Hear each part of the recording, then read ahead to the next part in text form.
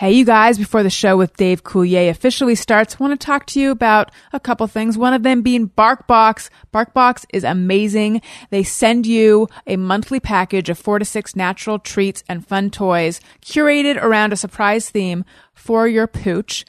Wendy got her box today, and she's been obsessed with one of the toys, which has been nice because I needed her to be obsessed with something, because otherwise she would have been obsessed with me. Not that I don't want her to always be obsessed with me, but, you know, I needed a break. And this toy, which she had just loved everything that was in the box. Each month, BarkBox picks the best all-natural treats made in the USA or Canada and innovative toys to match a dog's unique needs. If your dog doesn't like something in the box, we'll send you something they'll love for free. Allison Rosen is your new best friend. Listeners can get a free extra month of BarkBox when you sign up for a 6 or 12-month plan. Just visit barkbox.com/BFF. That's BarkBox, BarkBox.com/BFF when you subscribe. Also, I want to talk to you guys about Blue Apron. Blue Apron is amazing. They send you a box of fresh, high-quality ingredients, everything you need, perfectly proportioned to make a delicious, healthy meal. And then also there's a recipe card, and they break down how to make it in pictures. You'll want to keep the recipe card. For less than $10 per meal, Blue Apron delivers seasonal recipes along with pre-portioned ingredients to make delicious home-cooked meals. And Blue Apron knows that when you cook with incredible ingredients, you make incredible meals. So they have the highest quality standards for their community of artisanal suppliers, family-run farms, fisheries, and ranchers. Whether it's Japanese ramen noodles, wild-caught Alaskan salmon, or heirloom tomatoes, they're bringing you the best. There's variety. They're flexible. And you can choose delivery options to fit your needs. There's no weekly commitment. You only get the deliveries when you want them. And it's easy. Like I said, each meal comes with step-by-step, easy to follow recipe cards, and they can be prepared in 40 minutes or less. Check out this week's menu and get your first 3 meals free with free shipping by going to blueapron.com/Allison. You'll love how good it feels and tastes to create incredible home-cooked meals with Blue Apron, so don't wait. That's blueapron.com/Allison. blueapron.com/Allison. Blue Apron, a better way to cook. Okay, here is the episode with Dave Coulier. Allison Rosen. Allison Rosen is your new best friend. Allison, with her the good times never end. Allison Rosen, doing the wavy pencil dance again. Allison's your new best friend. Hey everyone, hi, hello, it is me, Allison Rosen. Welcome to another episode of Allison Rosen is your new best friend. I am sitting here in Dining Room Studios with the one and only Dave Coulier. Welcome. Wow, listen to that applause. That's amazing. It's overwhelming. It is overwhelming. It's an overwhelming smattering. It's a gigantic audience. That's right. Now, don't be nervous. Don't let the gigantic audience make you get too up in your head. I'll try not to. You're a pro. I'll try. That's all I can do is try. I feel like already you're putting in an A+ effort. You think so? I think, well, I don't know. I don't know how high the effort goes. I feel good about it so far. Some good effort just getting here. It's 106. It's hot out there. Yeah, it's awful. It's hot. I lost 5 pounds on the drive over. That's with the air conditioning on. So, Dave Coulier, I am enjoying the adventures of Jimmy Booger, your digital children's book, which has an album that goes with it. And as you read along, you can hit a little nose and it'll play the songs. And I feel like I'm older than the target audience, but it's right in my wheelhouse. Well, I thank love you. farts and I love boogers. Well, farts and boogers was kind of the core of this idea. Actually, this is an idea that I've had for a long, long time. My best buddy, Mark Sandrowski, and I have been best friends since we were 8 years old. We're both from the same hometown. We grew up playing junior hockey together, same high school. Well, Mark now directs The Big Bang Theory. Mm-hmm. He's directed every episode of the show. And so we've been buddies a long time. And we used to always, when we were kids, we would always, pass notes in class, but it was always like a comic strip or a cartoon or something silly. And so I drew a nose one day with a booger character hanging out of it. And it just said that the little thought bubble was, "Hi, my name's Jimmy Booger." And so we expanded on that. Many years later, we were doing stand-up, and Mark was actually opening for me at Laughs Unlimited up in Sacramento. And we decided, and now we're probably about 22 years old now, And we were working there with another comedian named Steve Turner. And so I bought these big drawing pads. And so we decided to get high one night after the show at the Comedy Condo. And I said, let's get the drawing pads out. So the first thing I wrote in the first little square of the comic was the nose with Jimmy Booger. And I said, hi, I'm Jimmy Booger. And then I passed it to Mark, and he drew the next panel. And we started laughing so hard that we drew like 30 panels.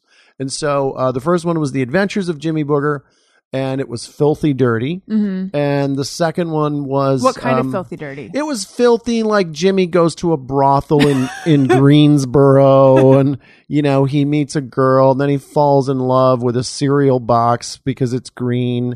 And it's just really stupid stuff you make up when you're high, you know? And so... it stuck with me, and we laughed so hard. For my birthday a few years ago, Mark had both of them framed for me. And the second one was Jimmy Booger is Count Snotchula. And the only way you could kill him was to drive a wooden finger through his heart. And so it was really silly sophomoric stuff. And I started to think, you know, with Fuller House being back on the airwaves on Netflix, I thought, you know, we're going to tap into this giant audience of kids again. So I thought this is perfect timing for Jimmy Booger.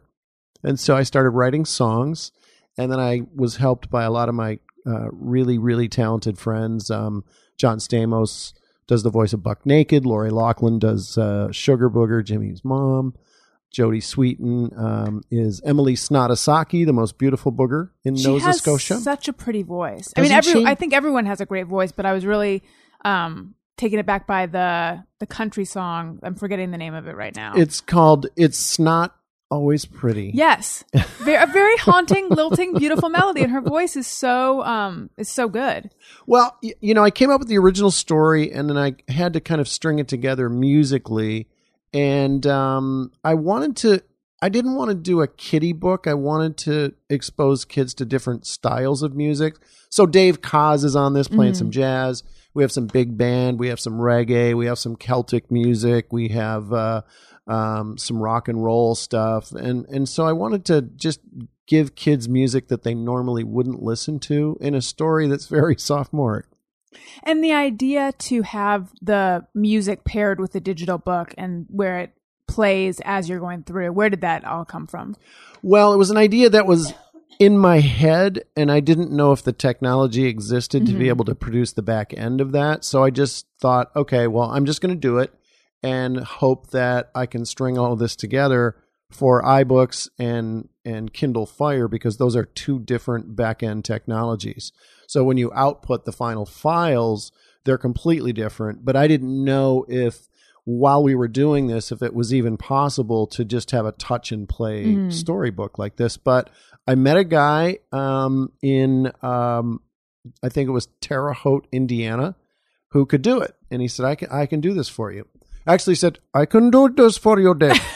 I can do this for you. Wow, in Indiana. Yes. And so he put it together, and the whole thing worked. It's awesome. It kind of reminded me, when I was growing up, there were those books that you would read along, and then it would be like, ding, turn the page. Yeah. You'd play a record with it. Yeah. Because I'm 100 years old. So I like it. It was you young nostalgic kids today. in that way.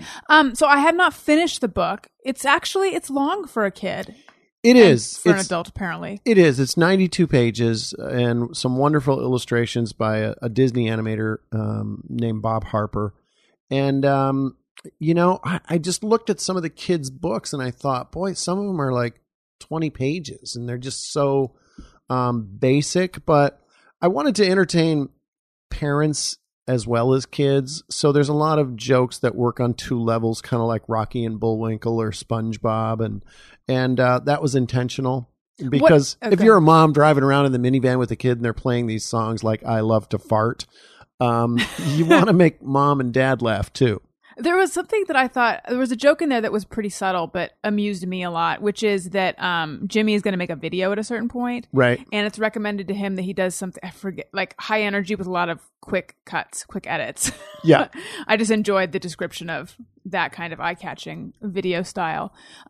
So I have every intention of returning to it when this interview is done, but I'm wondering, is there a message to the book?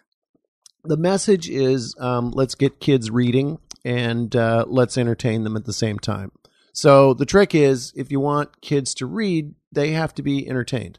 And so that's the basic message. There's really I don't have an axe to grind or anything. It's about boogers and farts. So it's hard to have any kind of, high-strung prerogative there when you're talking about that kind of subject matter. But these are multifaceted boogers. There's a lot to them. They are. There's several layers here going on. They skate boog. They skate boog, yeah.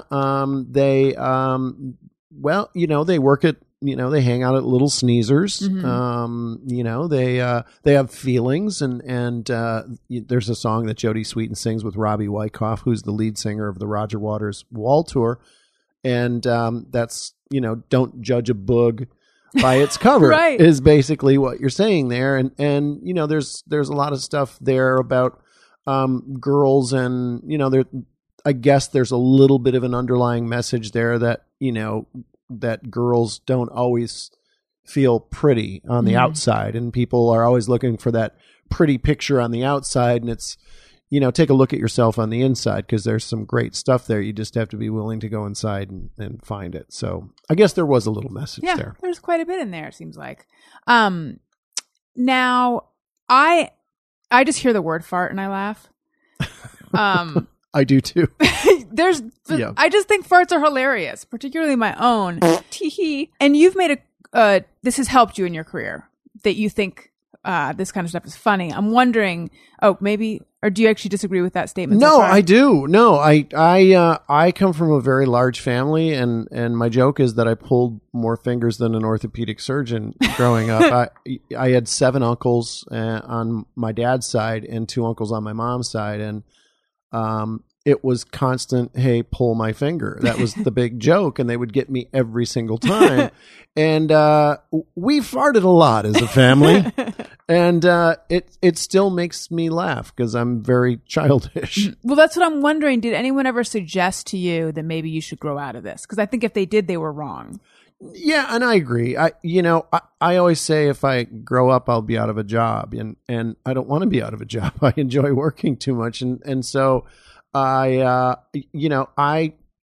am compelled whenever I see anybody bend over to go, and it's just very immature, but I can't help myself. It makes me laugh. You're married now, right? Yeah. How does your wife feel about this? She, well, my friends all say that she obviously doesn't have a sense of smell because she's married to me. Hi, here's your dog. Hi, who is this? This is Wendy. Hi, Wendy. Oh, is she beautiful? Thank you. She is so, how old is Wendy? Wendy is 2 years old. She is just adorable. I love dogs. Dogs are kind of like the closest thing we have to angels on Earth. They're really they're like angels. I agree. I mean, they don't have any kind of preconceived notion about anybody. They just want to be your friend. I mean, look she's sitting right next to you. They're faithful. They don't, they just operate on such a basic, amazing level. Pure innocence. Pure innocence. Yeah. It's really cool. I love animals. I'm a big, we did a rescue dog. His name is Shorty. What's he like? He's he looks like the dog from the movie Up. Aww. And people stop us on the street all the time and go, "What is he exactly?" I'm like, he's part Velociraptor. But he's a really cool dog, and we rescued him a little over 2 years ago. And he's an amazing dog. So you were saying that people say that your wife must not have a sense of smell. That's actually John Stamos' joke. She obviously has no sense of smell. She married you. Yeah. But does she have the same type of sense of humor? She just looks at me and goes, "You are so gross." But the first time we spent the night together when we were just dating, I farted, and I waited until she was asleep, and I farted, and she laughed in her sleep and didn't wake up. Which I thought to myself, I've really got to marry this woman. Yeah. Actually, something that comes up on my show a fair amount, because I do there's the show that comes out on Mondays, which is the one-on-one interview. Then there's a Thursday show where there's a panel of us. And actually, I guess it comes up on the Monday show more often. There are certain people that feel like couples should never fart around each other. And I can't imagine that kind of existence.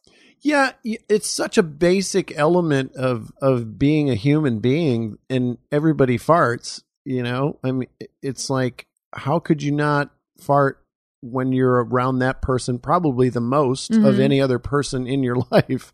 And hopefully you're relaxed. Yeah. I mean, that would make you pretty uptight in the relationship if you had to hold your farts all the time. I think so. I agree. I'm in your camp. Although, like, my husband will, you know, there's arm gestures that go with it. Occasionally he'll stand up. I don't know that he'd appreciate you sharing this. I'm going to show you a text.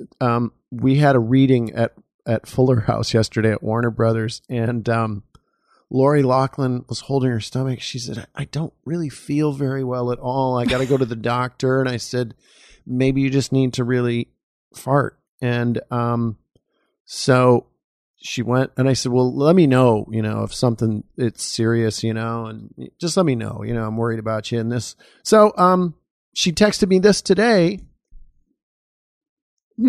This one, it's official, gas in all caps. It's official, gas. So what was your response? I said, yay, can I pull your finger? She said, yep, we could probably take out ISIS. And I said, do you mean ASIS? And then she sent me a bunch of little emojis. Yeah, there's a lot of turd, right? And then a monkey and oh. Yeah. So that's the kind of immature relationship I have with Lori Loughlin. Doing Fuller House must be fun.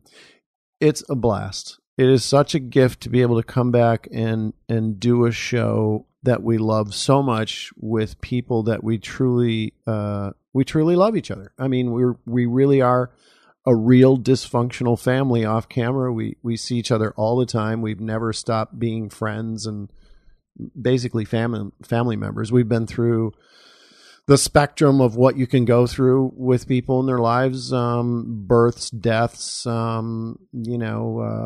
divorces, marriages, everything. And we've been there for each other all along the way. But it's amazing that, our fans have continued to support us all these years. And we've never really made the show for critics because the critics can't stand us. We're a very easy, huge target. And so... How do you feel about that? Well, we make the shows for the fans, and our fans have stuck with us, over the years. We've never been off television since 1987 when we premiered on ABC.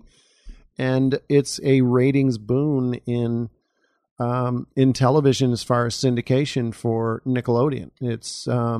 It's got incredible numbers, and now it's the biggest show for Netflix. We've set every record for them that you can possibly set. And so I think it's taken us a little bit, we're a little off balance when we kind of think about it, because I don't think we expected it to be as popular today as it was. We knew we had a good amount of fans out there, but not like this. It's really been a little overwhelming.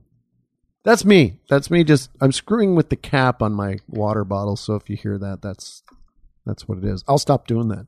Here, you can fidget with this squishy thing. This that squishy makes no thing sound. That's it's nice. a cell phone holder. That's nice. Jeff got it for me. Is that Hello Kitty? Is that Hello Kitty? No, I think it's an off-brand Hello Kitty. It's like, hi, cat. Yeah. Because my wife does the photography for Hello Kitty. Oh, that's so cool. Yeah. Is she as nice as she seems, Hello Kitty? Yes.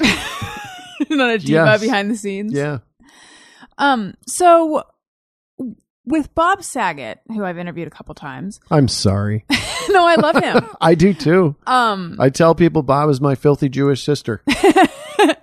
Well, there's kind of this discrepancy between, I think, his sensibility and the Danny Tanner sensibility. Oh, of course. And everyone knows that.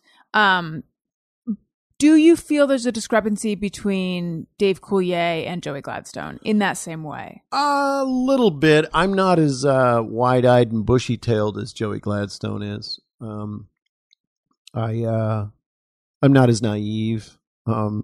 I've been in show business for 37 years now, 38 years. So, that's a long path to be walking down for so many years. And so, I've just never let the show business world kind of shape my values, who I am. Mm-hmm. I still have a lot of the same friends that I've had since I was a kid. Still do the things I've always loved. And Bob, I always knew Bob was Triple R. I played golf with Bob 2 days ago. And I think I know this because I follow him on Snapchat. He is such a mess on the golf course. And he's on his phone the entire time in the golf cart. And I said, Bob, look, I put my phone away. We're out here to spend time with each other. No, we got to Snapchat. Just let me Snapchat this. Let me Snapchat that. And he's on his phone and he's texting. I said, Bob, look, get off your phone. Dave, I have really important stuff going on. And I said, well, I chose to not have important stuff going on today because I'm with you. And so he gets out of the cart and he's all, where's the hole? I'm like, it's that way. Oh, how far is it? I said, for you, it's about 3 texts and an email. Okay. So he didn't take kindly to that, but I finally broke him down after about 7 holes. Have you ever felt constrained or hemmed in by the ultra clean persona of Full House? Now I know that you did a specific like clean comedy tour, right? I did, yeah. I'm not a prude. I love the Lenny Bruces and George Carlins and Richard Pryors, the Sam Kinnisons, the Chris Rocks. I love that stuff. It makes me laugh really hard. As a comic, as a stand-up, I came up the ranks of The Tonight Show when Johnny Carson was hosting the show, and I did my first Tonight Show with Johnny introducing me many years ago. And if you wanted to get on The Tonight Show, you just had to do clean sets. And at the time, there was a guy named Jim McCauley who was the talent coordinator for The Tonight Show, and he was at the Improv or the Comedy Store every night. And I knew Jim through Gary Shandling and Brad Gray, who was my manager. So Jim would see my sets and he said, hey, I saw your set. Really good stuff. We got to talk. And I didn't want to do the Tonight Show because I felt like I wasn't prepared. I wasn't mature enough as a comedian to put several sets together if I did really well on the first set. And so he came up to me one night and we were at the Improv, me and Gary, and we were sitting in the on the outside there, and Jim walked up. He said, I want you to do the show on Thursday. And I said, Jim, I'm not ready. And he goes, no. I saw your set tonight, Thursday. I'm going to call Brad tomorrow. And I literally crapped my pants because I thought there's just no way. And I did the Tonight Show the following Thursday. But I've never been able to go on stage as a comedian and curse because it just doesn't fit the way I think comedically in front of an audience. I'm a jock. I'm a hockey player. When I'm in the locker room with the guys, I can be as filthy as any of the sailors, but just as a performer, it's just kind of something that I'm not really comfortable with. Mm-hmm. Does that have to do with how you were raised, or where do you think that comes from? No, I grew up Catholic, and my dad swore all the time, and, I was always around swearing, but when I started as a stand-up, I remembered people saying, wow, you're completely clean. And they were kind of blown away by that. So I gravitated towards that and thought, And Jay Leno said something to me when I was 19 years old at the Comedy Store one night. He came up to me and said, hey, Coulier, I saw you set. Really great stuff. He says, if you work clean like that, you'll work everywhere. And I never forgot about that. And I walked away and I thought about it that night. And I thought, what a brilliant thing he just told me. Yeah, if you work clean, you'll be able to work corporate dates and colleges and bat mitzvahs, bar mitzvahs, first communion parties. You'll be able to do birthday parties. You'll be able to work anywhere. Have you done all those? And I have. Yeah. I did a bar mitzvah. Mitzi Shore, the owner of the Comedy Store, sent me. Pauly Shore's mother. Pauly Shore's mom. Dave, I want you to go do this party. Okay, Mitzi, where? It's for 150 Jewish plastic surgeons and their wives. It's a bar mitzvah. You'll be great. And I went, and it was this amazing house in Orange County, and they had this big ballroom in their house. And I remember the bar mitzvah boy, he sat in the front row and he kept giving me the finger, and he was flipping me off, and he was saying F you and blow me. And Wow. yeah, and it was right in the front row, and I'm sitting there and no one else can see it, right? Except the other kids, and they're all giggling, and the kids are sitting on the floor, right? And I can't go after this kid. And I'm like, oh man, okay, this kid's got me. He knows he has me. And so I remember I said, let's bring him up. And I said, did you know that we have a ventriloquist act? And I put the kid on my knee, and he was my ventriloquist puppet. And I embarrassed him, which was great.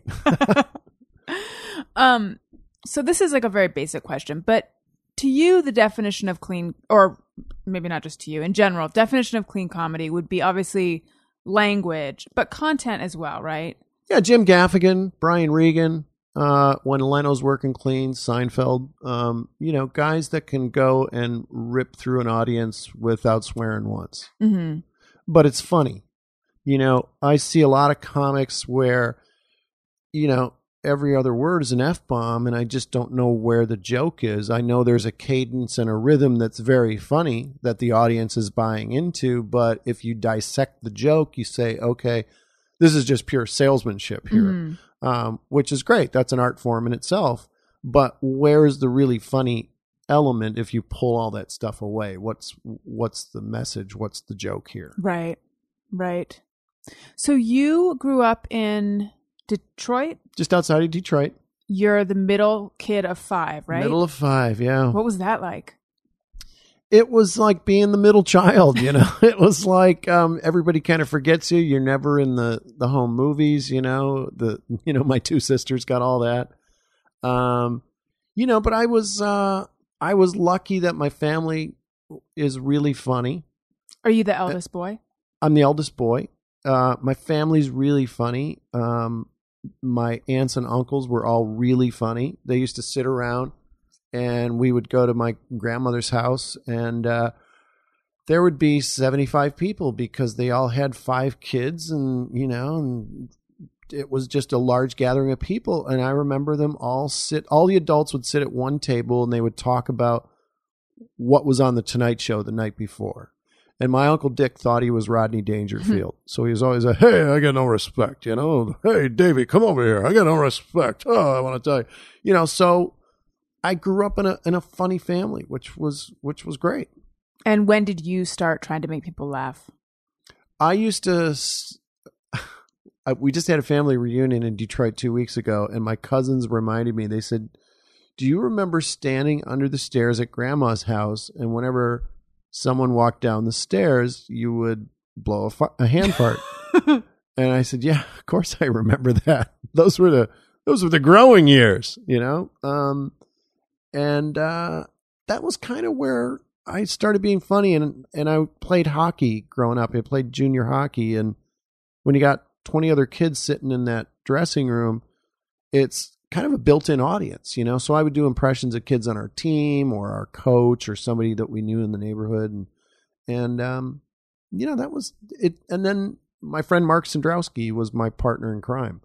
And so he was another funny kid, but he was always the director and I was the performer. Mark's dad gave us an 8mm movie camera, and we would make movies like The Coke Addict. And it was a kid who was addicted to Coca-Cola. And, we would make these, and all our friends and parents would be the actors. And it was great because I had this wonderful, supportive world as a kid to be funny. Mm-hmm. Go back to something for a second. Now, what's a hand fart versus like a fart that you make with your mouth? That's it. You use your hand on one and your mouth for the other. How do you do it? Well, you just, there's different. Like, could you do a some hand people fart? do. Well, yeah, it just, Oh. and when a lot of butt cheek sound in that one. Yeah. Well, that could obviously be a man Mm-hmm. or a woman, but this is definitely feminine. Like, That is. like, yeah, That's like the fart version of women who sneeze like this. yeah. And then there's like the drawn out woman fart, like, Like you really enjoy that one. Yeah. Yeah. Now, are you also an aficionado of armpit farts? Or those are Never been big on the armpit Yeah. farts. But I can do an impression of a dying walrus in a swimming pool. okay? But you don't have a pool here on your Oh. show, so oh, you have to be in yeah, the I have swimming to take pool? my shirt off. Yeah, it's a whole production number. Well, darn. Do you have a favorite fart impression of yours? Not really. Not a favorite one. I've been known to do celebrity wind impressions. Please. Dazzle us. Okay, here's here's how you play. You just pick a celebrity. Okay. Someone, it could be somebody in the news, anyone who's famous. And I'll do their wind impression. Donald Trump. Okay, Donald Trump. Now, is he wearing shorts or pants? Pants. Pants. He's at the convention. He's at the convention. Yeah. Probably a little flop sweat, maybe. He's Sure. going on. Yeah. He's giving his big speech It's a tonight, big, it's actually. a big moment. Yeah. So, all right, this is Donald Trump, and he wears expensive pants. Mhm. Probably expensive underpants, too. Right. All right, here we go. And he seems kind of, a guy is a little keyed up. Yeah. Yeah. Well,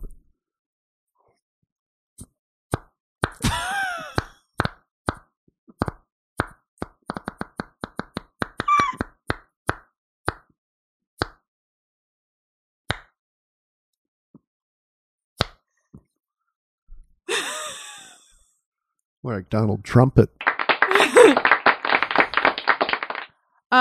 Okay.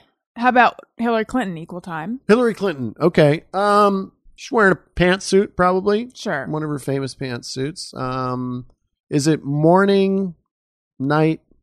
It's morning. We're gonna set it up. Morning. Yeah. Okay. It's like 11:30. It's like 11:30. But for her, she's like probably well into her day. Oh, she's well into Yeah. her day. The Okay. rest of us are just getting up, but she's well into her day. Okay, she's already got the pantsuit on. She's Yeah. been on the treadmill a little bit. She's showered. She's maybe done an interview or two and read a lot of paper. Okay. All right. I gotta get a little bit of a just boom. Because I'm not thinking that it sounds real feminine Yeah. with Hillary. You know, like Taylor Swift. I was would- just going to say Taylor Swift. Taylor Swift would be like, Oh. What do you think Kanye West sounds like?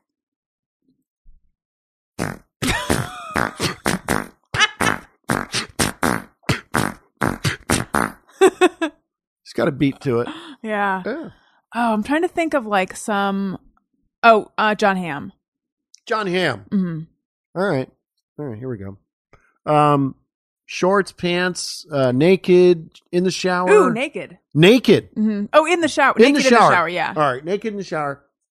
Here we go.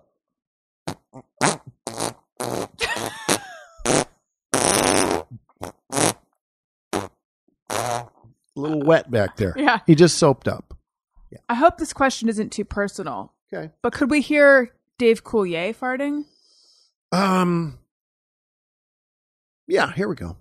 You don't want a real one. No. You don't want a real one. No, but could you if I asked? No, I'm not quite in the zone right now. Okay. Not quite in the Lori Loughlin zone. Yeah.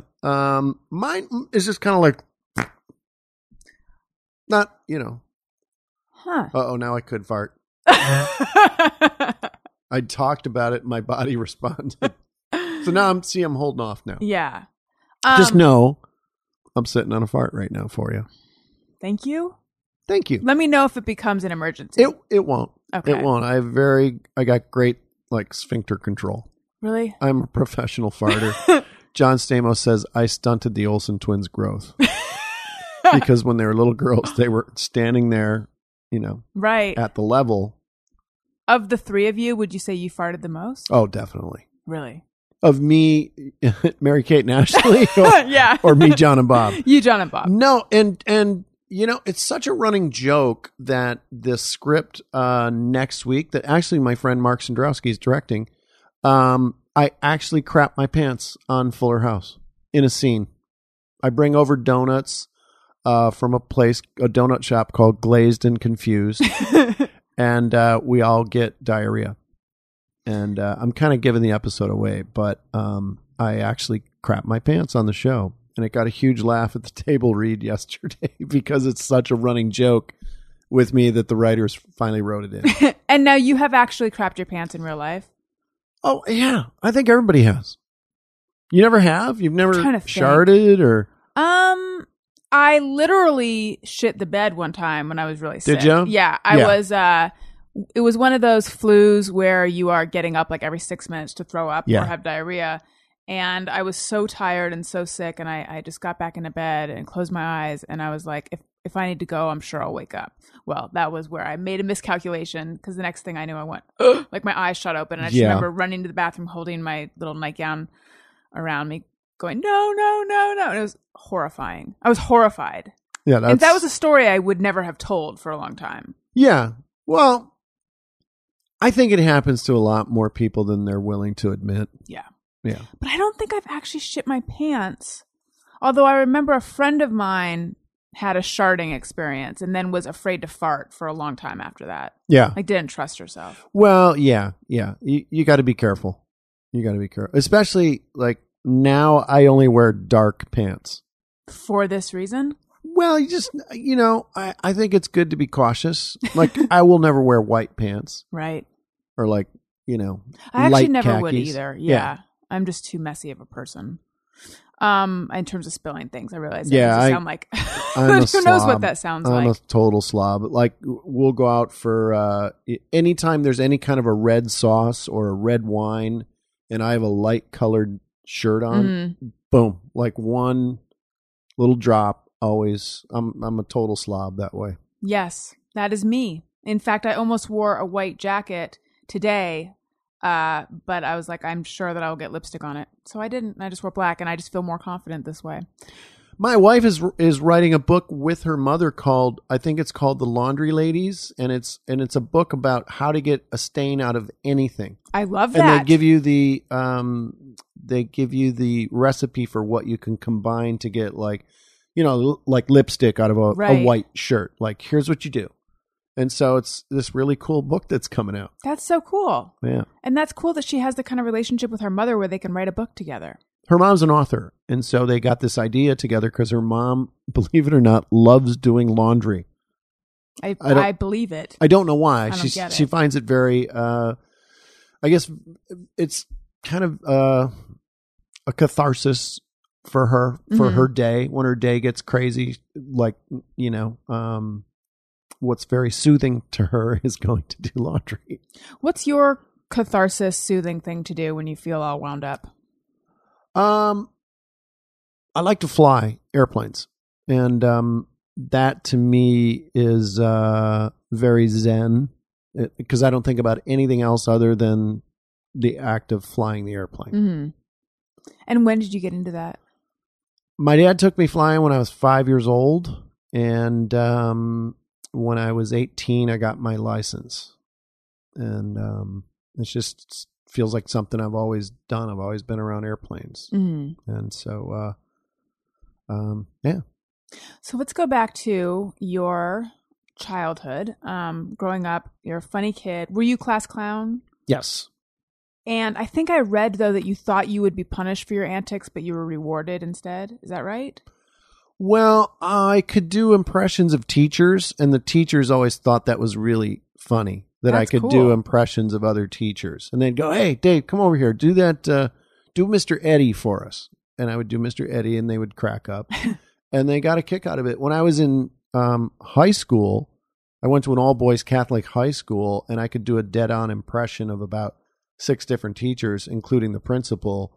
And so I would go to the cafeteria table before school in the morning, and I would do these stories with these made-up characters. And then I would do impressions of the teachers. And I would pass the hat, and I'd get like $6 for weekend beer money and stuff. And one day I was doing an impression of Conrad Vachon, our high school principal. And he talked very nasally like this. Hi, David. How are you? And I was doing this impression, and I was walking around, and everybody stopped and looked. And when I turned around, it was Conrad Vachon, our principal. And he said, I'd like to see you down in my office now. And when I went down there, I thought, oh, man, it's over. I'm getting kicked out of school. He heard everything I said. And when I sat down, he said, I like that. I actually like that. In fact, I hate doing those goddamn announcements in the morning. Why don't you do them as me? And so I told Mark Sandrowski, and we wrote a script, and I did the announcements the next day as our principal. And I remember the entire school was just waiting to hear if I was really going to do this or not. Uh-huh. And I remember Mark, we started the announcements, and Mark would run out to the hallway, and he'd go, "The school's laughing. Keep going, keep going." And then he'd run back in. And he'd go, "I'm going to go check to see if they're still laughing." He'd go, "They're still laughing. Keep going."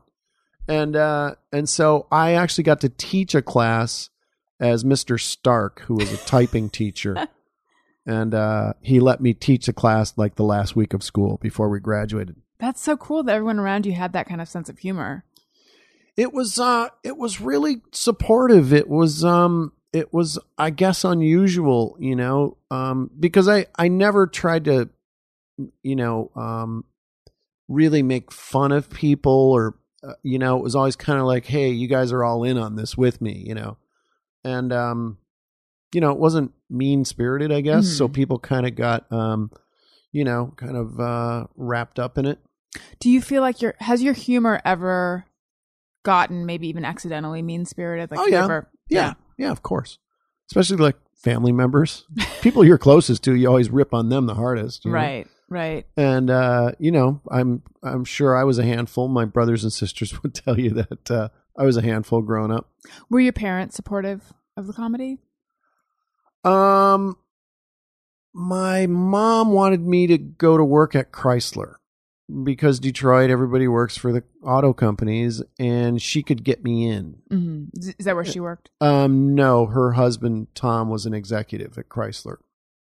And so she wanted me to work at Chrysler because I was a good, I could draw mechanical engineering drawings. I was good at that. And she said, "Oh, you could be an engineer at Chrysler," and I didn't, I couldn't have been more, not interested in that. And then when I went to a college prep high school, and so all of my friends, when they graduated, all had a college that they were going to, and I decided to go into local radio in Detroit because I knew that I could write commercials and do silly voices in commercials. So I did that. And my dad said, "Hey, look, just as long as it makes you happy, who cares? You could be a forest ranger just looking at trees through binoculars every day. But as long as he goes, don't do what I did." He worked at Chrysler his whole life in a factory. And he said, "Just don't do what I did." Wait, is your mom's husband, Tom, your dad? No, that's my stepdad. Your stepdad. Gotcha. Yeah. So both your mom's husband and your dad worked at Chrysler. At Chrysler. Yeah. Okay. It's either Chrysler, Ford, or GM there. Right. You only got 3 to pick from back then. But my dad didn't really know what I did until I did The Tonight Show. Mm-hmm. And then I remember my conversation with my dad, who is kind of inadvertently funny. He doesn't try to be funny. He just is. I did The Tonight Show, and I didn't hear anything from him. And back then, that was the only show. So you knew everybody in your life and everybody in show business had seen you the night before in The Tonight Show. So finally, I couldn't take it anymore, and I called my dad, and I said, "Well, Dad, what'd you think?" He said, "Yeah, not bad. When do you go back now?" I said, "I don't know." He goes, "Well, they didn't tell you when you're coming back?" I said, "Well, it's not like a daily job. You don't go and like punch the clock and, 'Hi, Johnny. Hi, Ed. How are you? Good to see you again today.'" He said, well, what did you say to them? Did you say some kind of off-color remark or something and get in trouble?" He goes, "That mouth of yours gets you in trouble." And I said, "Dad, I didn't say anything." He goes, "Well, it's kind of odd that you don't know when you're going back." So that was my dad's whole take on it. But he loved being able to tell people, "Did you see Dave on The Tonight Show?" He finally got it. Like, "Oh, my son's a comedian. I get it." My eyes were getting very wide during that story because I can relate, because I feel like parents just have this uncanny ability to take something great and make you feel like it wasn't as great as you felt like it was, and also maybe things are all messed up. Was that your reaction to that conversation with your dad? Well, I understood where my dad came from, and I understood that show business was so out outside the parameters of his thinking that I had to just understand, oh, of course a guy who works at Chrysler doesn't know what it's like being Right. backstage at the Tonight Show. Right. How old were you when your parents split up? 9. I was 9. What was that like? It was awful. It was really awful because it tore our family to shreds. And that was back at a time where I didn't know any other kids in our neighborhood whose parents were divorced. So I was like the first one. And I remember Mrs. Sabatini one day, I went down the street on my bike and was playing with Dan and Tony Sabatini, and they walked outside and she just grabbed my shoulder. She goes, Dave, I feel really bad for you. And if you ever need to talk about anything, you can come and talk to me. And I was like, well, I just want to go play baseball. You know, I'm like, I know my family's messed up, but for me, it was actually a big catalyst when my parents got divorced to being funny, because I really discovered that laughter was a coping mechanism. And I imagine that has remained a coping mechanism for you. It evolved into something that I got a lot more joy than dealing with a divorce. It became something that I just really could express myself.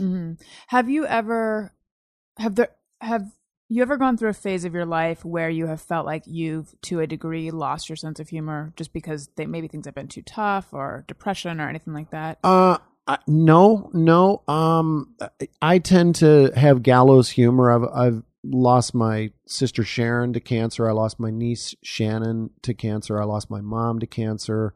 So Bob Saget has lost both of his sisters, and we always had kind of dark gallows humor to deal with the pain of that. And so Bob was like, all right, I finally got you beat. I got 2 dead sisters, and so we would do this dark humor and people would go, you too, really? Like, it was like, well, that's how we deal with it. But, I never lost my sense of humor. There were times when I thought as a professional person that, show business had kind of kicked me to the curb a little bit. But I think if you do this long enough, you're going to have those ups and downs where you do feel that, where you say, man, I can't get arrested. What did I do? All of a sudden it's gone, So I've had those moments, and then I've had moments like now where I'm so doggone busy with so many different projects going, that you just go, well, where was this, 10 years ago? Do you feel like those losses, because I hear your sister, your niece, your mom, and it's a lot. Do you feel like those losses changed you? I think those losses change everybody in some way, shape, or form. How can it not? You lose your mother. My sister was 36 years old. My niece was 29, one of the youngest breast cancer cases in the country. When she got her diagnosis at 23 years old. Those kinds of things, whether you like it or not, shape your life, and they shape the tone of your life and how you, I think if you're paying attention, it will. People deal with pain and suffering and loss in a lot of different ways. For me, it just opened my eyes to just kind of, it was one of those cliche stop and smell the roses kind of moments. Like, I'm just going to sit and look at the clouds today. When I'm going to look, like when I was a little kid, I used to lay on the grass on my back and just look at clouds and just kind of just think and take some time from the phone and connecting and just kind of disconnect and just I'm going to think about my mom right now, and so that's how it affected me. That, and I started a charity when my sister died because I learned a lot about women's cancer and what they go through. So I started the Coulier Foundation, and we had charity hockey and golf outings. And so that was my way of, putting energy back into something that can be so awful for so many people. Mm-hmm. You mentioned that you had times in your career where you felt like you couldn't get arrested. What was like the darkest time regarding that? Like, when did you feel like you had really potentially bottomed out? Well, I didn't feel as though I had bottomed out because I've never stopped being creative. It's just that the ability for people to embrace your creativity had faded. And, Right. And like I said before, if you do this long enough, that just happens. You can't be on top all the time. And, so there was a time when I was doing, Full House. I was hosting America's Funniest People. I was on the Muppet Babies cartoon on CBS for 8 seasons. I was doing the Real Ghostbusters cartoon on ABC for 7 seasons. And I was doing big stand-up dates, like 12,000 seat arenas and stuff, and doing TV shows and talk shows and this and that. And I got divorced. Had my son, got divorced, and all of the shows got canceled within a few months. Wow. So here I was, a single dad with a 5-year-old son, and everything stopped at the same time. And so I really didn't know if I was going to continue in show business, which at the time seemed very logical to me. And so I turned down a lot of offers in New York. I turned down a lot of, offers to go onto other sitcoms at the time. And I was just so burned out. And I thought, wait a minute, I just want to be a dad. I want to be my son's dad. And so I basically just took time off and, coached baseball and coached hockey and hung out with him and, was just a dad. And it pissed my agents and my managers off. And then I kind of got forgotten. I got put way on the back burner because everybody was like, he's not into it. He's off doing his thing. And so, the phone stopped ringing. How long were you off doing your own thing? Or how long until the phone stopped ringing? The phone, stopped ringing for years. And it was because Full House had gone, come and gone and peaked, and everybody went on to different things. And I worked a little bit. I, did pilots and, hosted some shows, and took 8 years off from stand-up, and just didn't know if I was ever going to do that again. But basically the phone stopped ringing. And then I got so far away from comedy that, I thought, well, maybe this is it. I'm just done. And that was kind of a day of reckoning where I thought, okay, now what? What do I do? Do I become a writer? Do I want to write books? Do I want to, what do I do now? And so there was a long period of just stagnation and kind of introspective, where I started really thinking, okay, I did the showbiz thing. All my dreams came true that I dreamt about.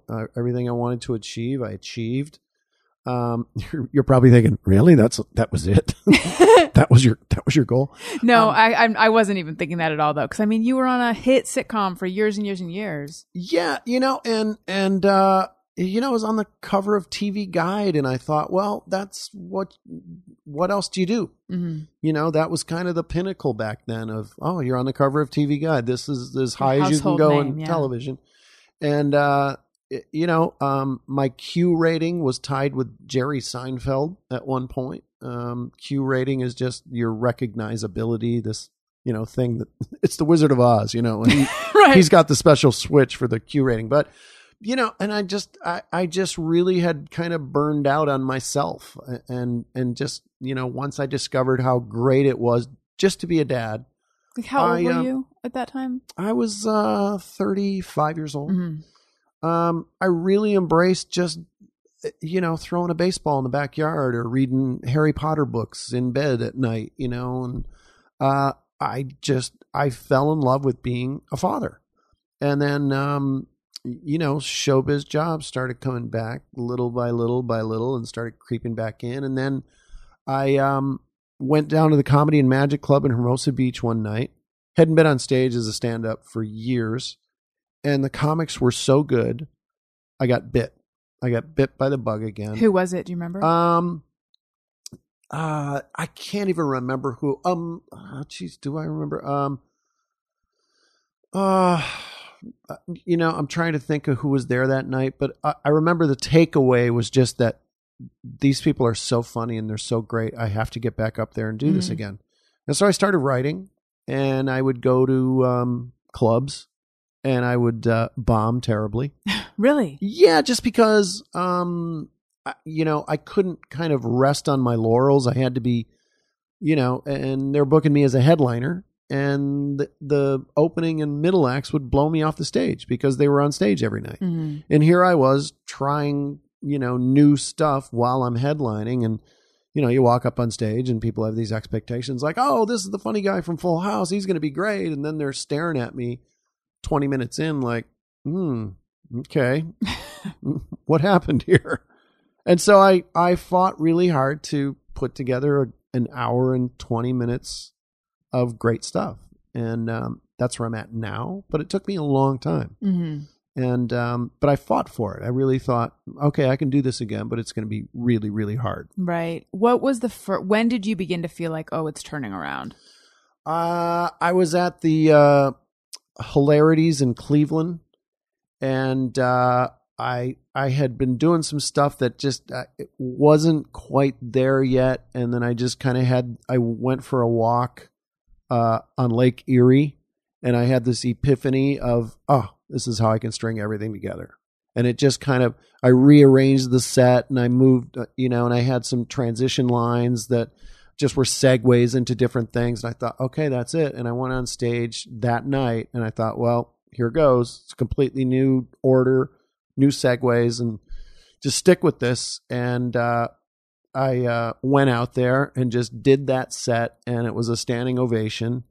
And I just thought, wow, okay, just sometimes you got to just trust yourself. So I did, and that was kind of the turnaround. And that was probably 7 years ago. What a great epiphany. Yeah, it was one of those moments that you get where you don't know where it's, how it's fueled or where it comes from. But I just thought, I got to get this. I've got to get this. And I always go for like a pre-show walk for an hour, just kind of get my head wrapped around my stuff and, blend in anything new where it's going to be in the set. And it was just one of those moments where it just kind of came together. And I thought, well, it's do or die. You can't suck any worse than you've been sucking. And that was a big, big turning point. Mm-hmm. After you got divorced, did you think you would ever get married again? No.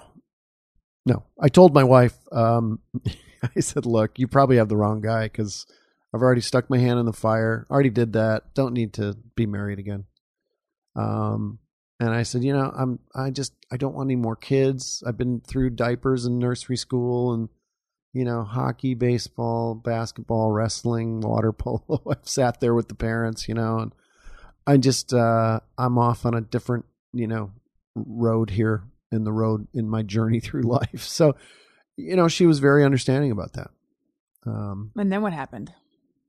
Then we got married. How did you meet her? I had gone through a breakup of a 3-year relationship, and my buddies did an intervention, and they said, you got to get away from this woman because she's going to ruin your life. And I was like, well, what do you mean? And they're like, you don't see it, but everybody else does. And so that's why we're intervening here. What was the deal with her? It was just that she had manipulated the truth, so to speak, about a lot of things in her life. And, I just kind of bought in, and my friends and my family didn't. Mm-hmm. And she was really hot. So that was a big selling point. Yeah. And so I broke it off with her, and my buddies took me up to Montana, and they said, we're going to go do some fly fishing, and we're going to bring our hockey gear, and we're going to play hockey, and we're going to be dudes, and let's go. So we went to Montana, and right off the airplane, my buddy Phil, who owns a ranch up there, said, we're going to this bar. Some girls are going to meet us, and, okay, sounds great. I'm back on the horse, here we go. And we went to this restaurant, and I was telling a story, and I stuck my leg out, and I tripped a waitress. Oh my God. Who turns out that was my wife, but I tripped her, and I felt so horrible. And I was like, I am so sorry. And she turned around, she goes, boy, you'll do anything to meet a girl, won't you? And I thought that was a really funny line.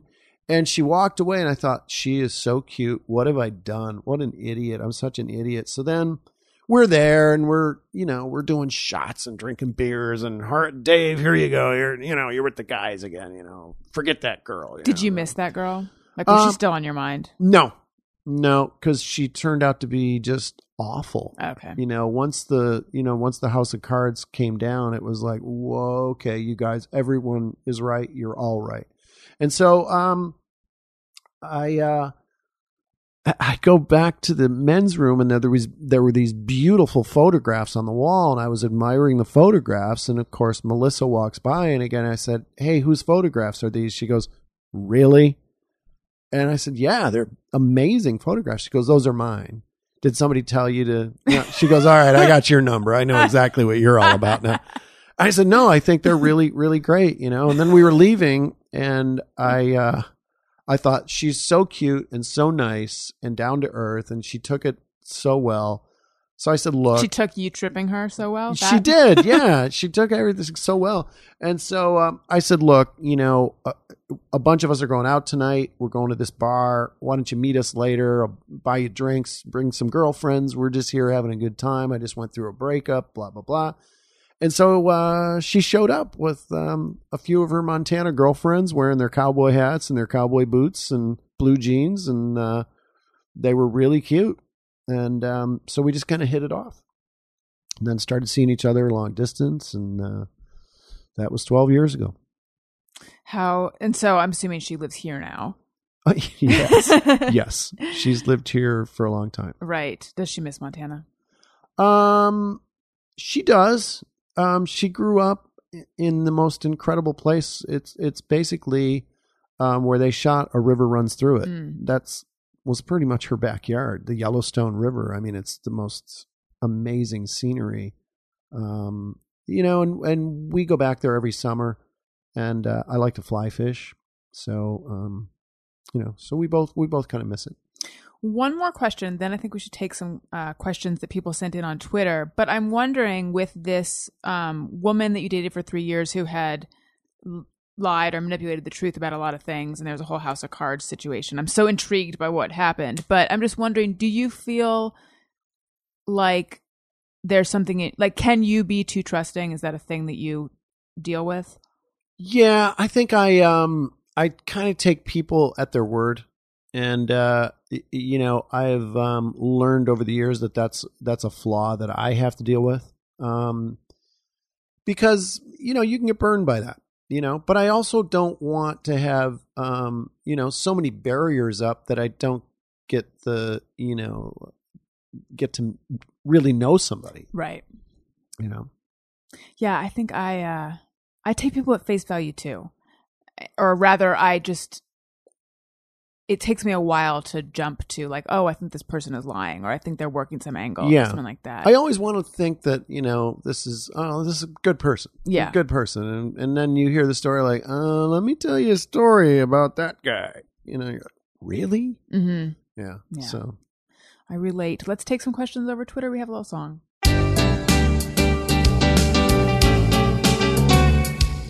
When we ask, they send them in. They're wondering how you have been. So thanks so much for answering these questions from our fans. Okay. Megan wants to know, what are some of the most prominent pros and cons of Full House's phenomenal success? Phenom success is actually what she wrote. The pros are that I get to work with people I adore. I get to be really funny on a show that I'm very comfortable being on. There's not really any drawbacks. There's not really any cons. This has been a love affair with our fans since 1987. And I can't tell you how many people over the years have come up to me and said, hey, I had a really tough childhood. If it wasn't for Full House, I might have blown my brains out. And when you hear that from a lot of people, not the blow the brains out part, right. but my parents got divorced, or I was abused, or this, and my solace, my comfort, my video comfort food was knowing that I could watch Full House. And that's pretty special. Mm-hmm. Lee Brunn says, did he keep the skates from Skating with the Stars? It was Skating with the Celebrities, right? It was Skating with Celebrities on Fox, and my skating partner was Nancy Kerrigan. And has he worn them since, is the question. I have not worn them since. It was the most difficult physical activity I've ever had to do in my life. Really? And you played hockey, so... Yeah, but it's different skating. Yeah. It's totally different kind of skates. It's a totally different style of skating. And I used to make fun of the figure skaters because I was a hockey kid growing up, and I look at the guy in the tights out there spinning around, and I gained a huge respect for figure skaters because it is not easy. But I do still have the skates. You do. Good. I do. Ashley Bloodworth says, whose idea was it to pick on the Olsons in Fuller House? I would say it's having fun with them. It wasn't picking on them. I guess it could be perceived that way, but it was more of a wink to the camera. So for the listeners who don't know, the Olsons are not part of Fuller House. Right. But they're family, and they have an open invite. They're welcome to come back. It's an open door anytime they want to come back. But it wasn't really... It was not done out of... to be negative. It was more kind of a wink at the camera than anything, because we knew the fans would react to that. Yeah. BC Thomas says, am I lame for still doing the hand motion when I say cut it out? No, not at all. In fact, I have cut it out t-shirts on my website, and people we can't get them out the door fast enough. It's crazy. Michael Serrano, any good stories from the pre-Full House show Out of Control? Fond memories of that wacky kids show. Wow. That was like comedy college for me. It was it was the first series I was on, and I got to be the host. And it was early days of Nickelodeon, so they really left us alone. They were basically up in Canada at that time. And so we had this little microcosm of comedy where I got to learn how to be a professional comedian while I was on this crazy TV show. Now, that show lasted one season, right? We did 26 episodes. They ran them for 8 years. The Wow. same 26 episodes. Were you disappointed when it got canceled, though, or when they didn't continue? That was a big year for me. I did The Tonight Show. I hosted Out of Control that year. I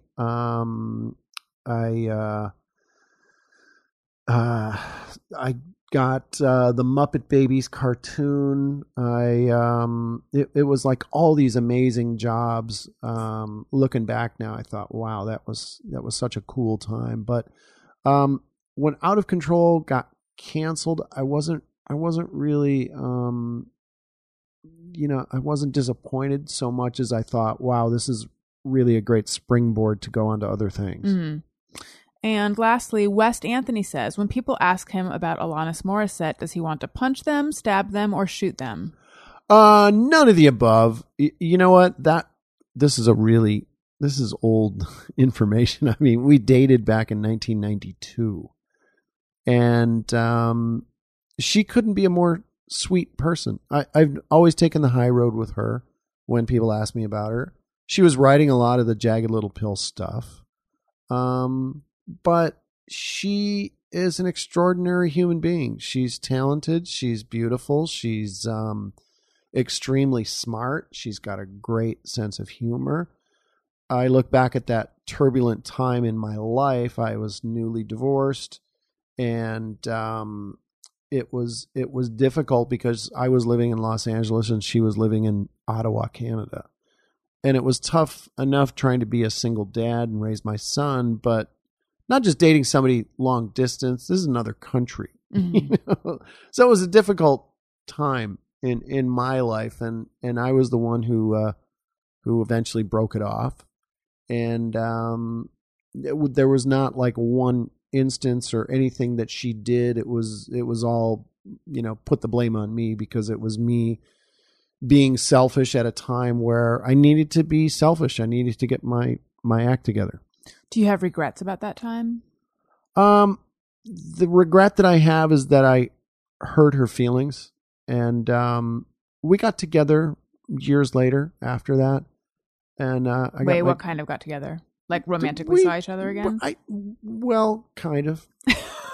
I'll take that as a yes. But I will always say great things about her. I have nothing bad to say about her. She's a really great lady. Well, see, it's interesting because I read an interview where it sounded like it wasn't clear whether the song really was about you, and she was like, it could have been about a bunch of people, but you can say that. But hearing you talk now, it sounds more like maybe it was about you. Well, I got so beaten down by the media and asking me if it was about me, that one day I was at some red carpet event and I just said, yeah, it's about me. And everybody's, oh, it is about you, and I didn't realize it was this urban legend at the time that I said that. But it's become this urban legend, and there's a lot of stuff in Jagged Little Pill that's very reminiscent of our relationship, of things that happened. And I know where the bug you in the middle of dinner line comes from. Where does it come from? I was having dinner and she called and she wanted to talk about our relationship. And she was in Canada and I was in LA having dinner. And I said, I'm in the middle of dinner. Can I let me just call you back. Okay. And so that pissed her off. Mm-hmm. So. Well, it's interesting because I feel like from her album, oh, you know what? Well, I'll just say this because I started saying it. From her albums, she sounds like, even though I totally relate, like a handful, but it sounds like you're saying it was you that was just not really in a relationshipy place. Yeah, enough. Exactly. But, she's an extraordinary human being. I have nothing bad to say about her. I will always wish her well. Let's do Just Me or Everyone. But first I want to say, hey, you guys, if you're going to buy something on Amazon, which you are because they have everything, click through the banner on my website, AllisonRosen.com. It doesn't cost you anything extra. It helps out the show. Thank you so much for your Amazon support. And also, while you're at Allison Rosen, we have t-shirts available, bonus episodes, all sorts of fun stuff. And if you like what you're hearing, subscribe, iTunes.com/AllisonRosen. And also leave a nice comment. Okay, let's hear the song. Sometimes I ponder on something I have thought or done. Is it just me or everyone? Okay, this is where people write in or tweet in things that they think or do where they wonder, is it just me or is it everyone? And then we weigh in on whether we also do these things. J-Mose for A-Rose says, when I see an old photo, can't help but think that everyone pictured is dead. It's not like I can't help but think that, but sometimes that will occur to me. Or another sort of similar thing, growing up, I would watch old movies and I would find that I would get a crush on someone. And then I would think, well, that person's dead or super old. Like I remember I had a crush on whoever played Artful Dodger in Oliver, but there was like a over 30-year age difference at that point. Yeah. It depends what the photo is, I mean, how far back are we going? Like to the beginning of photography? Oh yeah, They're those people are dead. Yeah, they're all dead. If I see an old historic photo, I don't think, oh, they're all dead. I think, what an extraordinary, snapshot of a place in time, a point in place in time. But I don't look at like, you look at those shows like the old black and white, kinescope TV shows, and they cut to the audience and they're all clapping. You're like, oh, all those people are dead and they're clapping. I weirdly do this, but only with animals. Oh. When I see an animal in an old movie or TV show, I just think, because if you see a person, they might still be alive. Right. But if it's something black and white and you see an animal, you just go, oh man, the cat's dead. Well, like old Full House episodes. Comets and Ajax. We had two dogs, Comet and Ajax. They're both They've been gone a long time. Aw. And people were asking us, is that the same dog from... I was like, no. It's impossible. Yeah. That would be a 30-year-old dog. B. Slammin says, before wiping in a public restroom, I rip off the first bit of TP, toss it in the toilet, then use the fresh TP. I only do this if the toilet paper looks crinkled and I just know that it was in someone's fist a second ago. Yeah, I do that too. Do you wipe up or down? It's crazy that you are saying that. Because you're asking that because I was just this morning thinking about how you're always advised to wipe front to back, which I have assumed just means wipe in the front first and then wipe in the back. However, I'm wondering, do they literally mean like the motion should go up to down? Because that's just a weird way to wipe. So sorry, your question was up or down? I wipe up. Yeah. Some people wipe down. Some people, go between the legs and pull through forward. And I'm like, that's weird. That's weird. I feel like I would like graze the water with my hand accidentally, even though I don't think I would. But when my son was little, he would wipe. I kept telling him, wipe down, but he was wiping like down his leg. He was dragging it down his leg. Yeah, he was just going way too far. Like I was like, wait, whoa, why were you saying wipe down, not up? Oh no, I take that back. I was telling him wipe up, and he was wiping down. And I said to him at one point, I said, "Don't wipe down. That brings a frown." And I thought he would remember that. And then this was like a real. And I talk about this is a bit in my act, but it's actually a true story. And then I said I was having nightmares. Like I would wake up and like, oh, my kid's never going to be able to wear shorts, like if he keeps doing this.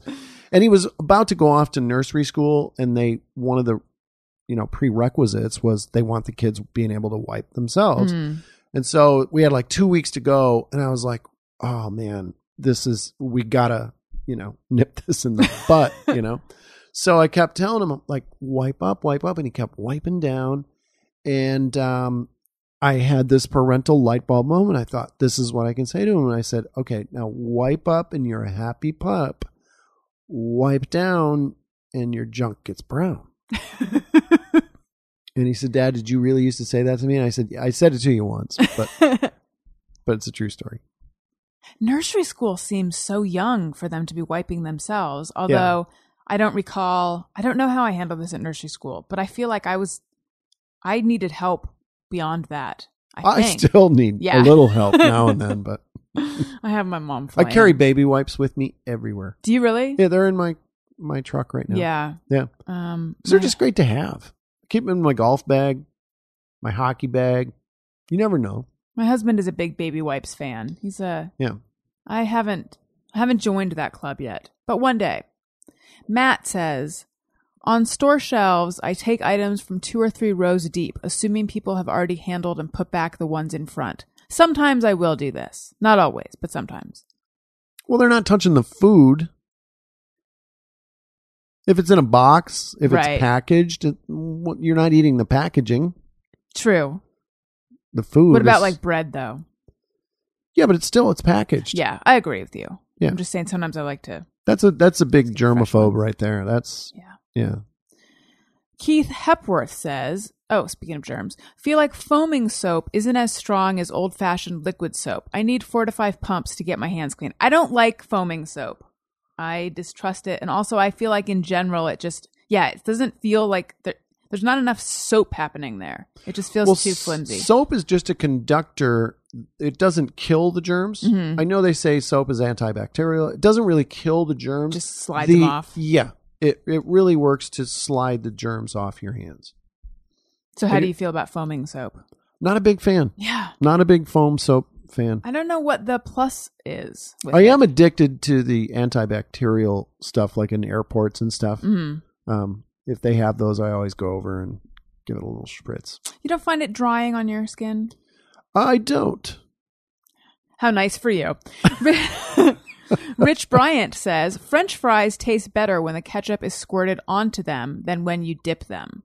Have we done this one before? We did a ketchup one, but I don't think we did this one. We did a ketchup one, but it was a kind of generally dismissive of ketchup it was. one. It ketchup wasn't is this. gross, Because this one really raised my eyebrows. Okay. I'm a dipper. I'm a dipper. I will squirt the ketchup off to the side and dip. I would rather dip as well. I feel like it's too unwieldy if you just squirt directly into the fries. Who knows what's going to happen? Right, and your hands get messy. Yes. Yeah, I dip because of the mess, but they're saying, does it taste different? Taste. I don't. How can it? Yeah, I don't. How can it taste different? You can't. Now I have to try it. I mean, unless the person wants a thin ribbon of ketchup in the middle of the fry. Well, there is a thing where if you squirt it on the fries, then sometimes they'll absorb it because it's sitting on them. But I've never noticed that. But No. that could be a thing. Do you eat chili fries?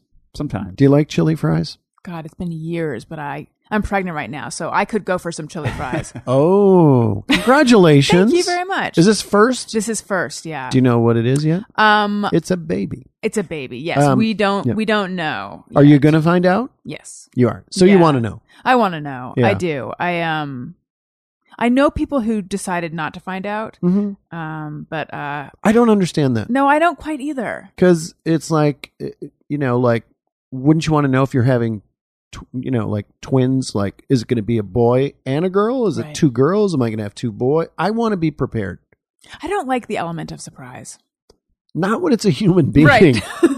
I kind of want to know I'm having a daughter, Yeah. and you get excited and you start, it prepares you, I think. Did you, with your son, did you know? Yes. And did you want a boy or did you want a girl? I I didn't really matter, didn't really matter. Mm-hmm. He was a little bit of a slip up. It's a little bit of a mistake. How'd you feel when you found out that he was on his way? I crapped my pants. It was a very turbulent relationship, and we got pregnant very early into the relationship, and we didn't really know each other. Mm-hmm. She was an actress, right, who had been on Full House playing adult Michelle. Yeah, she was a very big model in New York City, Mm-hmm. and was a very popular model. And this was at a very turbulent time in my life. Me and John Stamos were both single, and we were reckless. And here we were, And stars famous. of this big hit show all of a sudden. And we would just pick up and go to Hawaii or Vegas or let's go. And it was, it was drinking and fun and, whatever. And it was a reckless time in my life. And then I met my son's mom and, pregnant, boom, right out of the chute. And I was like, whoa, okay. That sobered me up. Yeah. And so we decided to, go through and get married and have the baby. But it was two people who shouldn't have been together. How come? Just totally different points of view about so many things. And that happens when you don't know somebody well enough. Yeah. Yeah. Did you convince yourself that it could work? No, I did not. I knew that it was probably not going to work, but I wanted to honor this child that was between us. Mm-hmm. And so I always tell people I really married a baby. So you stayed together for like a couple years? Almost 2 years. Mhm. Almost 2 years. But it was hard. It was really difficult. Just Did you because, fight? It wasn't so much fighting as it was two people who just couldn't be on the same page. So it was more frustration than fighting. Mm-hmm. Like, well, don't you understand? Like, I know I don't understand. I don't get it. When you finally split up, was that an improvement because there was no longer this thing that wasn't working, or were you upset? It was a huge relief for me because the relationship was extremely difficult. And I thought it's going to be better for my son for us to be apart. And, hopefully we can circle back around and become two parents that can get along. And we did. We went to therapy for a couple of years. But then, every time there was a little league game, my son could look over and there was mom and dad sitting next to each other. Mm-hmm. We tried to be very civil to each That's other. great. A lot of kids don't have that. And we would sit at every hockey game, and we would go to every, graduation and sit next to each other. And, we were very civil to each other. And that took a lot of work to get to that point. Yeah. How is it now? It's fine, but he's 25. He's a pilot for SkyWest Airlines. So, I mean, he's a man. Mm-hmm. So, but it's fine. Now for this personal stuff, we need to talk about ketchup. I feel like I've really gotten personal on your show. I love that, though. Do That's you? what I hope. Yes. Good. I appreciate that. Okay. Ishay says, just mirror everyone. Get annoyed, suspicious when someone is super vocal about a political topic or politician, even if I agree with them. # tired of it all. That's like hot take fatigue, I think.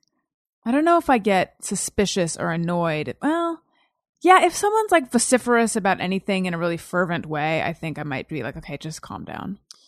Yeah, I think I don't think you should force your opinion on anyone and be too assertive because, if somebody doesn't think the same way you do, okay, fine, be fine with that. But, don't try and convince someone that because you think differently that you're wrong, because you could both be wrong.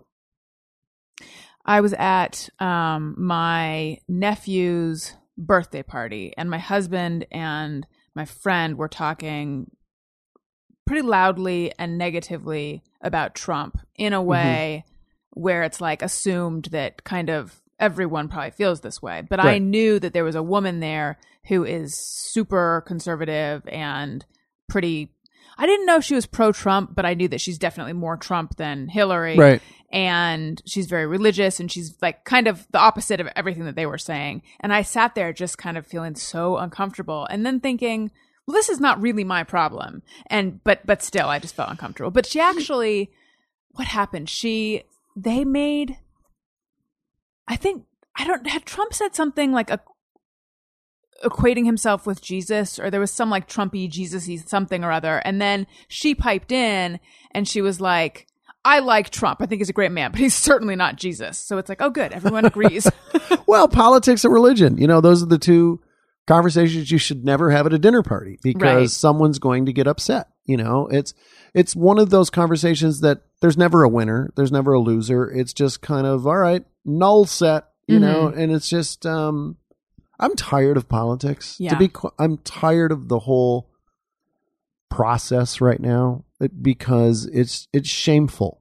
It is really shameful what our country has devolved into, that our system is so broken that it sucks. It just sucks now. It's just, it's great that people have beliefs. It's great that people have an opinion, but the way that everything is kind of molded now into this broken system that we have, no one wins. And now it's like, when I was a kid, didn't matter if it was a Democrat or a Republican in the White House, you respected the office of the presidency. You respected the president of the United States. You just did.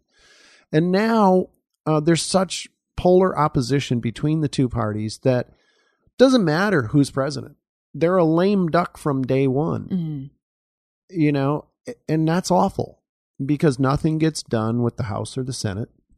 And from day one, the opposition party is just trying to tear down whatever the opposition party is in the White House from day one. Yeah, and it's like sports. And it's awful because we all lose. And it's just, boy, our government system really needs a reboot. And everybody thinks that Donald Trump is that reboot. When he got into this race, and I don't want to get too political, when he got into this race, I was actually happy about it because I thought, okay, this is going to change our system in a good way.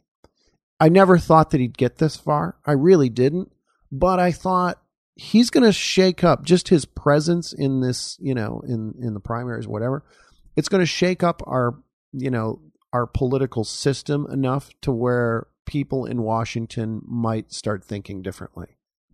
And it hasn't happened. It doesn't matter if Hillary or Trump is in the White House. It just doesn't matter because our system is broken. I don't know. Do you agree at all with that? I do. In terms of it not mattering who's in the White House, I have this like, oh, please God, let it not be Trump. Because I'm afraid, because with all his rhetoric, I'm afraid of like, I don't really know what he stands for. I have this hunch that he doesn't really stand for what he claims to stand for. I feel like he's kind of realized that he can get a lot of popularity by spewing what to me is like incredibly almost fascist. He knows how to get a rise out of people. Yes. And so I like deep down, I'm like, he can't really believe that, but I don't really know. But then I go, oh, you know what though? He couldn't even enact all the thing. Like even if he is as horrendous as he appears to be, he couldn't actually get any of that done. So I guess in that way, I do agree that like the office of president, they can't really do very much. And there's so much just gridlock and logjam happening. Yeah, but there used to be this intersection of, there was a common place between the two parties where they agreed on some things. Now it's such polar opposition that it's like, I don't even know what I am anymore. Am I a Democrat? Am I a Republican? What do these people stand for? I don't know where to gravitate to, I mean, do you gravitate towards the person? Okay, that's one way of looking at it. Who's running? Do you gravitate towards the party? And I find myself thinking, well, what am I gravitating? What's the message here? What's the guideline here? Right. What are we really voting for? If you're a staunch Democrat or you're a staunch Republican, the parties have changed so much that it's like, well, what have they evolved into? I don't even know. Yeah, I agree with you. It's definitely different than when we learned about government and civics in school. Because there was a dividing line. You knew what each party stood for, and you could pretty much, be guaranteed that when they got in the White House that it would be skewed a little bit that way, but not so much where the opposition party was just trying to tear it all down. Right. Let's tear it all down because they don't believe what we believe. Right. Oh. Dave Cross says, whenever I see an identical make, model... Not the David Cross. No. This is the other one. Oh, okay. This is the other one. Yeah. But to the people in his life, he is the... He is. Yeah. Yes. Whenever I see an identical make, model, or color of my partner's car, I check the plate number to make sure it's not stolen. I don't even know what my own license plate number is, so I don't do this. Yeah. I think my first car, I had memorized the license plate, but then since then, I just look it up whenever I need to. I was just thinking about that the other day. I looked at my license plate. I bought my wife a car, and I was putting her plates on the car, and I was like, man, when I was a kid, I made kind of a, what do you call it? Mnemonic device. A mnemonic device of, it's 7 cutie after school, AS, and I was like, oh, okay, that's what it is. 7 cuties after school or something like that. But now I couldn't tell you what my license plate number is. I also had one. It was like 2 DRZ 817. So it was like 2 doctors, 817 hot dogs. Yeah. I'm going to have to make up one with my Johnny Mnemonic. Yeah. Candace Pye says, I still check for murderers. Wait, Candace Pye. How PYE. PY. Okay. All right. What if it was just PI? PI. Like the number. She's 3.14. Can you go further than that? I you know what? I always want to learn what that third digit is after the decimal point. Do you know what it is? I want to guess it's a 1, but I don't actually know. It's a 1. Oh, good. I did know. 3.141. 1412? I think it's 59 after that. Okay. Wait, you're sitting in front of a device where you could look up on a wide database. It just occurred to me that I'm the only one with a computer, so I could have just rattled off 6 numbers and pretended that I knew pi. People are going to be checking that one. Yeah, I lost. Candace Pye says, I still check for murderers behind the shower curtain every single time I use the bathroom. No, I don't do that. But I don't like to, if I'm in bed, I like the closet door to be closed and the bathroom door to be closed. For some reason, the open doors where I can peer into other rooms, and especially if there's mirrors in there, that creeps me out. Yeah, that's poltergeist. Yeah. Check for murderers? No, we have glass shower doors, so we don't have any curtains. Yeah. Oh, that's nice. And lastly, MT Amy says, just mirror everyone. all of the sudden or all of a sudden? I say A. The sounds wrong. I lately have noticed people saying all of the sudden. I always just thought it was all of a sudden. All of a sudden. Yeah. I've never really noticed people saying all of the sudden. You will. All of the suddenly, you'll notice it. Really? I've noticed it a few times. Hmm. I see you mulling stuff over, Jeff. Do you say all of? You don't say all of the sudden. No, I say all of a sudden. All of this. But if you saw it written, would that seem weird? All of this. Yes, all of the sudden? it did. I feel like I I feel like I did see All it of written a sudden. somewhere. My friend Dino Cicerelli, who we saw last week, who is a former NHL hockey superstar, Hall of Famer, actually. He says, you'll be in the middle of a conversation, and he'll go, Oliver? And you go, what? He goes, yeah, Oliver Sudden. And I don't know why he says that all the time, but I'm like, Dino, that is one of the weirdest things. He goes, Oliver? And I'm like, what? Oliver Sudden? Like, that's just kind of, Just out of nowhere. just out of nowhere, yeah. Huh. That's a real dad joke. In that it's Yeah. a joke my dad would make. Yeah. I'm going to suggest it to my dad in case he needs Yeah, to add a yeah, new one. suggest it to It's him. time to add a new one. Yeah. Dave Coulier, it was so much fun having you on the show. Thank you. Thank you so much. You guys follow me on Twitter at Allison Rosen. Follow the show's Twitter feed at ARIYMBF. Jeff, where should we go for you? You can find me on Facebook and Twitter at Colonel Jeff Fox. And everyone should go out and get The Adventures of Jimmy Booger. It's on iBooks and Amazon. And tell them where to find you and plug anything else that you would like them to look out for. DaveCoulier.com. You can track me like a rented mule there. You can see where I'm playing. Yeah, take a look at my little store there. There's all kinds of funny, silly stuff. Your website is fun. Thanks. Fun website. Thanks. Thank you again. What a pleasure. Thank you. Listeners, thank you for listening. I love you. Goodbye. Hey, do you know about the Allison Rosen show?